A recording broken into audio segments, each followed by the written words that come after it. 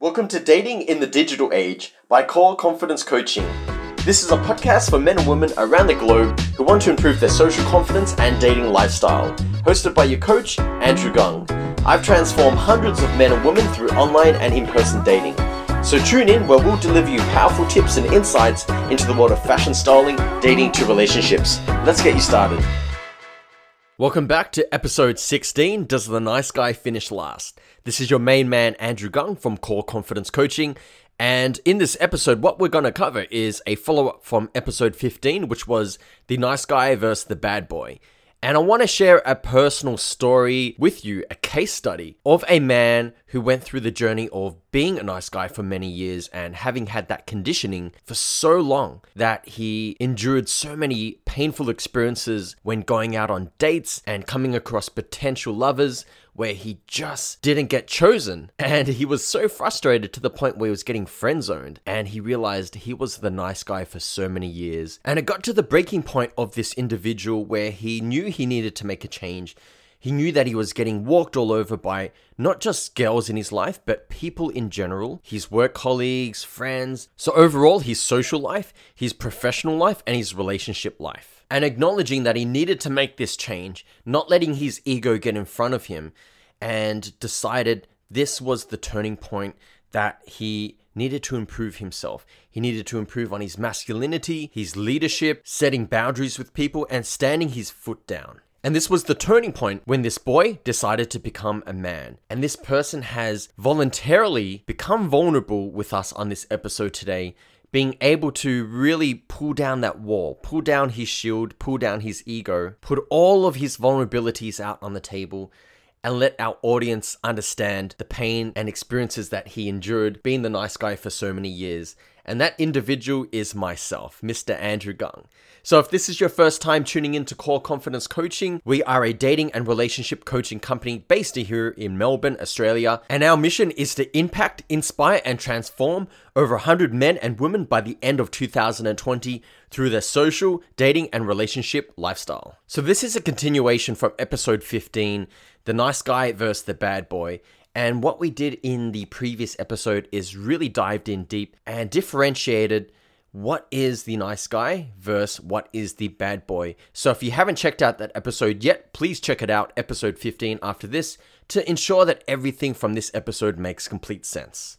So this story is of an experience that I had many years ago that, again, as I said, was a turning point in my life and was one of the main reasons why I decided to start up Core Confidence Coaching several years ago. So this particular girl, I met her at a local meetup where we are to exchange languages. So basically, I was there to learn Spanish and I was networking with a lot of Latinos, Latinas, people from Colombia.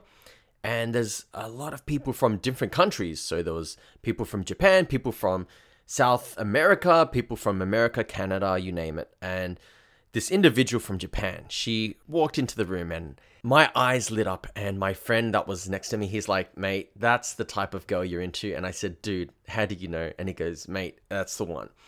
And so I stopped practicing Spanish with my friend and I walked over to her, started a conversation.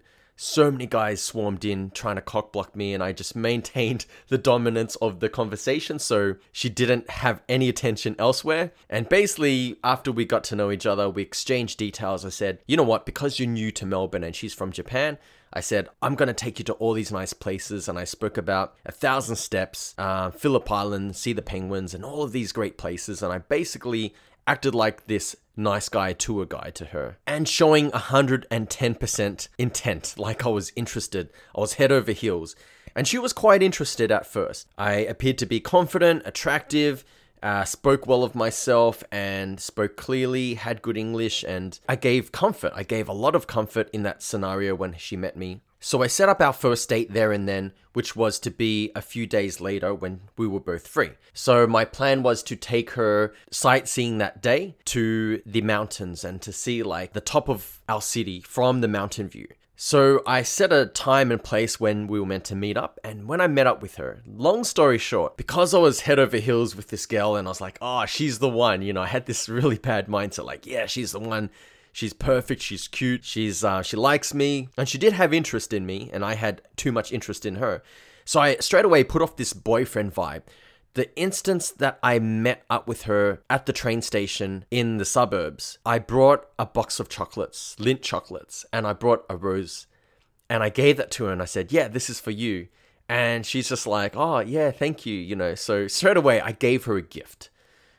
And she hadn't done anything to earn it. So straight away, I'm putting her up on this pedestal. And being the nice guy that I was, I asked her, hey, are you hungry? And she's like, yes. And I said, I know the perfect place.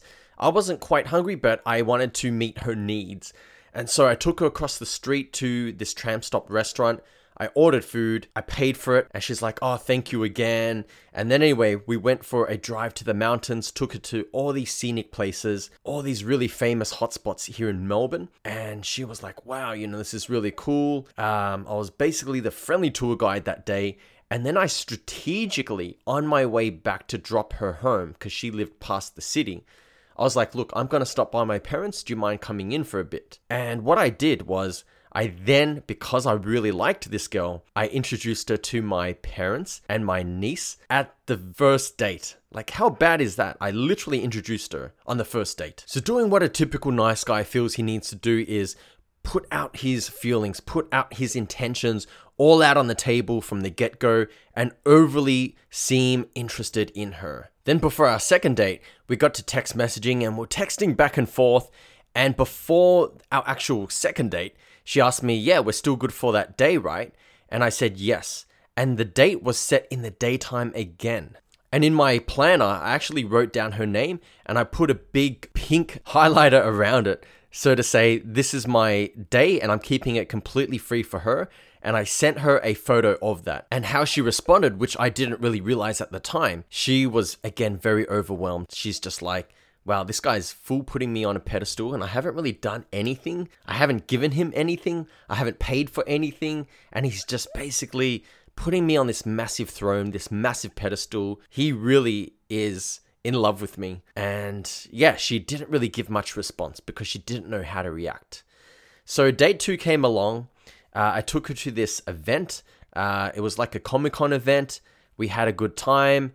And again, on that event, I fucked it up because I started introducing her to my friends already. So she met 2 of my friends at this event. And one of the friends, which was a good friend of mine, came along to our date. And that was the hugest fuck up as well. So date 1, she met my family and I did it during the daytime. And I acted like a happy, nice guy tour guide. Date 2, I took her along on another date during the daytime, paid for everything, picked her up, brought along my best friend, and she met another one of my friends, and it was just, it was too much for her. And after that experience, you'd think that she would be completely unattracted to me, but there was still hope. She was still interested in me, and she still texted me saying, thank you so much for the lovely day. And I completely overwhelmed it as the nice guy does and just sent her a massive text revealing how much I feel for her and how I miss her already and I can't wait to see her. And she just gives me a very simple response like, haha, okay. And to dig myself into a deeper hole, she needed a job urgently here in Melbourne. And I hooked her up with one of my friends who actually owns a cafe and she got a job instantly. And I felt I wanted to do this to impress upon her more. After that, I tried to set up date 3 and there was a bit of texting back and forth. Date 3 never happened because I pushed too much on her, overwhelmed her guts with all this nice guy emotion. And basically she gave me the message of, look, Andrew, you're an amazing guy, but I just want to be friends. And you can imagine I invested so much energy, time, money, and emotion into this one girl. And I pushed away all the other girls that I was seeing at the time just for this one girl because I was like, she is the one. And I put in all this effort only to get friend zoned. And that really hurt me so bad, like really emotionally bad. A few weeks later, I hear from a mutual friend of ours that she's dating this new guy. Well, not like she was dating me, but she's dating this guy. It's going pretty serious. And it was only 2 to 3 weeks later. Then I see them out in the city a month later from that. And here he is. They're holding hands, walking to a restaurant, and my heart just burnt so bad. My gut just dropped. And he looked like a stereotypical bad boy. He had tattoos all over his arms. He was way too groomed for my liking. He looked a bit too vain and also wore a lot of bling bling. And I honestly didn't even know how to react. And fast forwarding, 8 months went by and this mutual friend of ours actually told me that she's going through a rough patch in her relationship, that this guy is mentally and physically abusive towards her. She wants to break it off, but he won't allow her. And to the point where she wants to actually stay at this mutual friend's house because she doesn't want to stay at her home with the boyfriend because they're already living together. And guess what happens not long after? I bump into her in the city and I see her and I act surprised and she looked really happy to see me. And I was like, hey, it's good to see you again. You know what? We should grab dinner sometime. And she's like, yeah, sounds great. So I said, yeah, I've still got your number. I'll text you. And then we set up a time and date. I took her to this nice Korean restaurant. Again, what happened? 8 months later, my instincts of the nice guy kicked in again. Because I heard and knew that her boyfriend was this badass bad boy that treated her like shit, I felt in my mind the right place is to come as the nice guy again and show her what she missed out on and show her what she's missing. And I brought on all this nice guy traits again, didn't even allow her to pay for dinner, drove all the way to her house, dropped her home, and gave her a kiss on the cheek, didn't even initiate. And she was flirting with me. She gave me all the signals that she wanted me to escalate the night, but I just didn't have it in me because I was too nice and too gentlemanlike, that I had so much respect for her because I had put her on this fucking massive pedestal from 8 months ago, that I was just like, nah, I can't kiss her. Nah, she's got to initiate on me. And again, opportunity lost, and I fucked up completely again. And at that point, I was too scared to make a move on her because I was like too respectful in my own nice guy world. And so we were texting back and forth for 2 weeks, and I was trying to set up the second date from this long period of when she last went out with me properly. And so I went to set up a date during it was this event called White Night in Melbourne CBD. And I went to set up a date with her. And as we're getting close to the date, she starts getting flaky by text message. And I'm like, okay, well, she was interested when I last saw her in the city. And I heard last that she's breaking up with a boyfriend. So, you know, what gives? She should be free. Anyway, as most attractive girls, they usually have these orbiters. They float around and wait for the opportunity, and then they just jump in as soon as they hear that this girl is single, basically. So as we got closer to the date of White Night, I'm like, okay, well, fuck. She hasn't responded back. I've messaged her. She said she's free to come along, but then she hadn't confirmed back with me on where she's meeting me. So what do? I then call her twice. And she denies my call. She rejects it. And then she's seen my message on Facebook, but she just doesn't reply to me. And she's online, doesn't reply to me.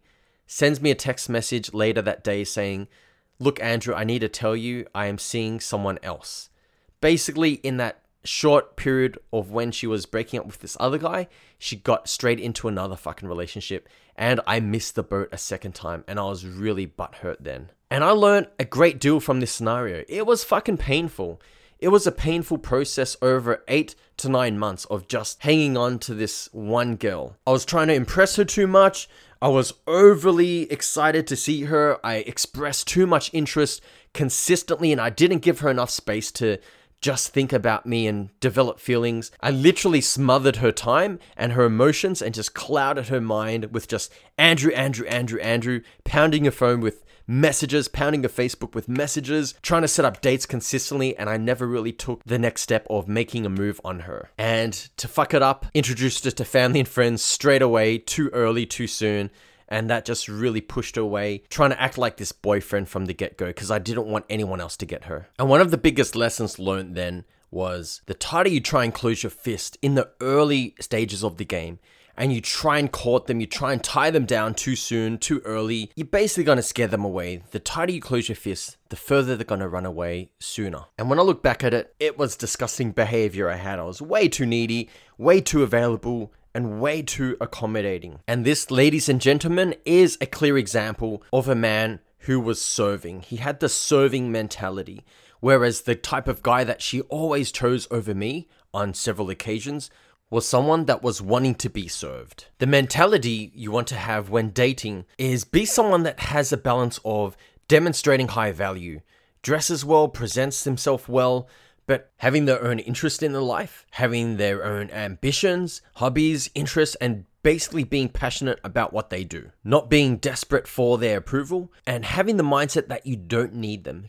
because neediness is a big attraction killer. A man is on his journey in his life, and a woman wants to be alongside a man on his journey. If a man falls off his path for a moment, a woman will be there to help get him back on track on his journey. If you're a man with no journey and your journey is just the woman, then the woman has nothing to fight for. She has nothing to work for, nothing to put in, no investment to put in. When you go out on a date and you are there and you're giving yourself up to the woman, you're putting all your cards out on the table, she feels like she has nothing to fight for. A lot of the natures of a bad boy, he is someone who needs fixing. He is someone who is either aggressively obsessed with either drugs, parties, or girls, generally speaking, and a woman finds a lot of anchor points in this character that she can work for. She can work towards and also fix. If you are a man on your fucking journey, she wants to be on that journey. Men who are bad boys, they are on a journey in a woman's mind to becoming a decent human being,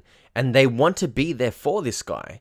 A woman feels like they have to work for his approval of this person to be cared for because they're so used to being cared by all these other guys. You are the captain of the ship, and she needs to jump on that ship, and you set the sail and that journey, not the other way around. If she can feel that on the date, then you have won. And that, ladies and gentlemen, concludes episode 16, Do Nice Guys Finish Last? I hope you really enjoyed this episode and gained a lot of insight.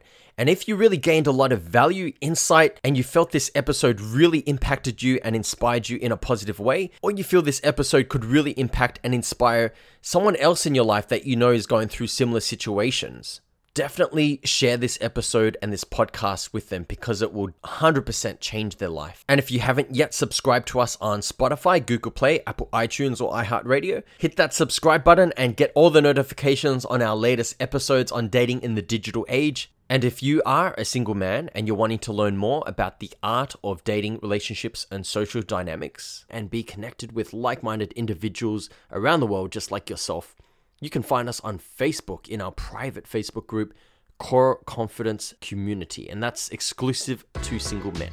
Or you can find us on YouTube and just type in Core Confidence Coaching.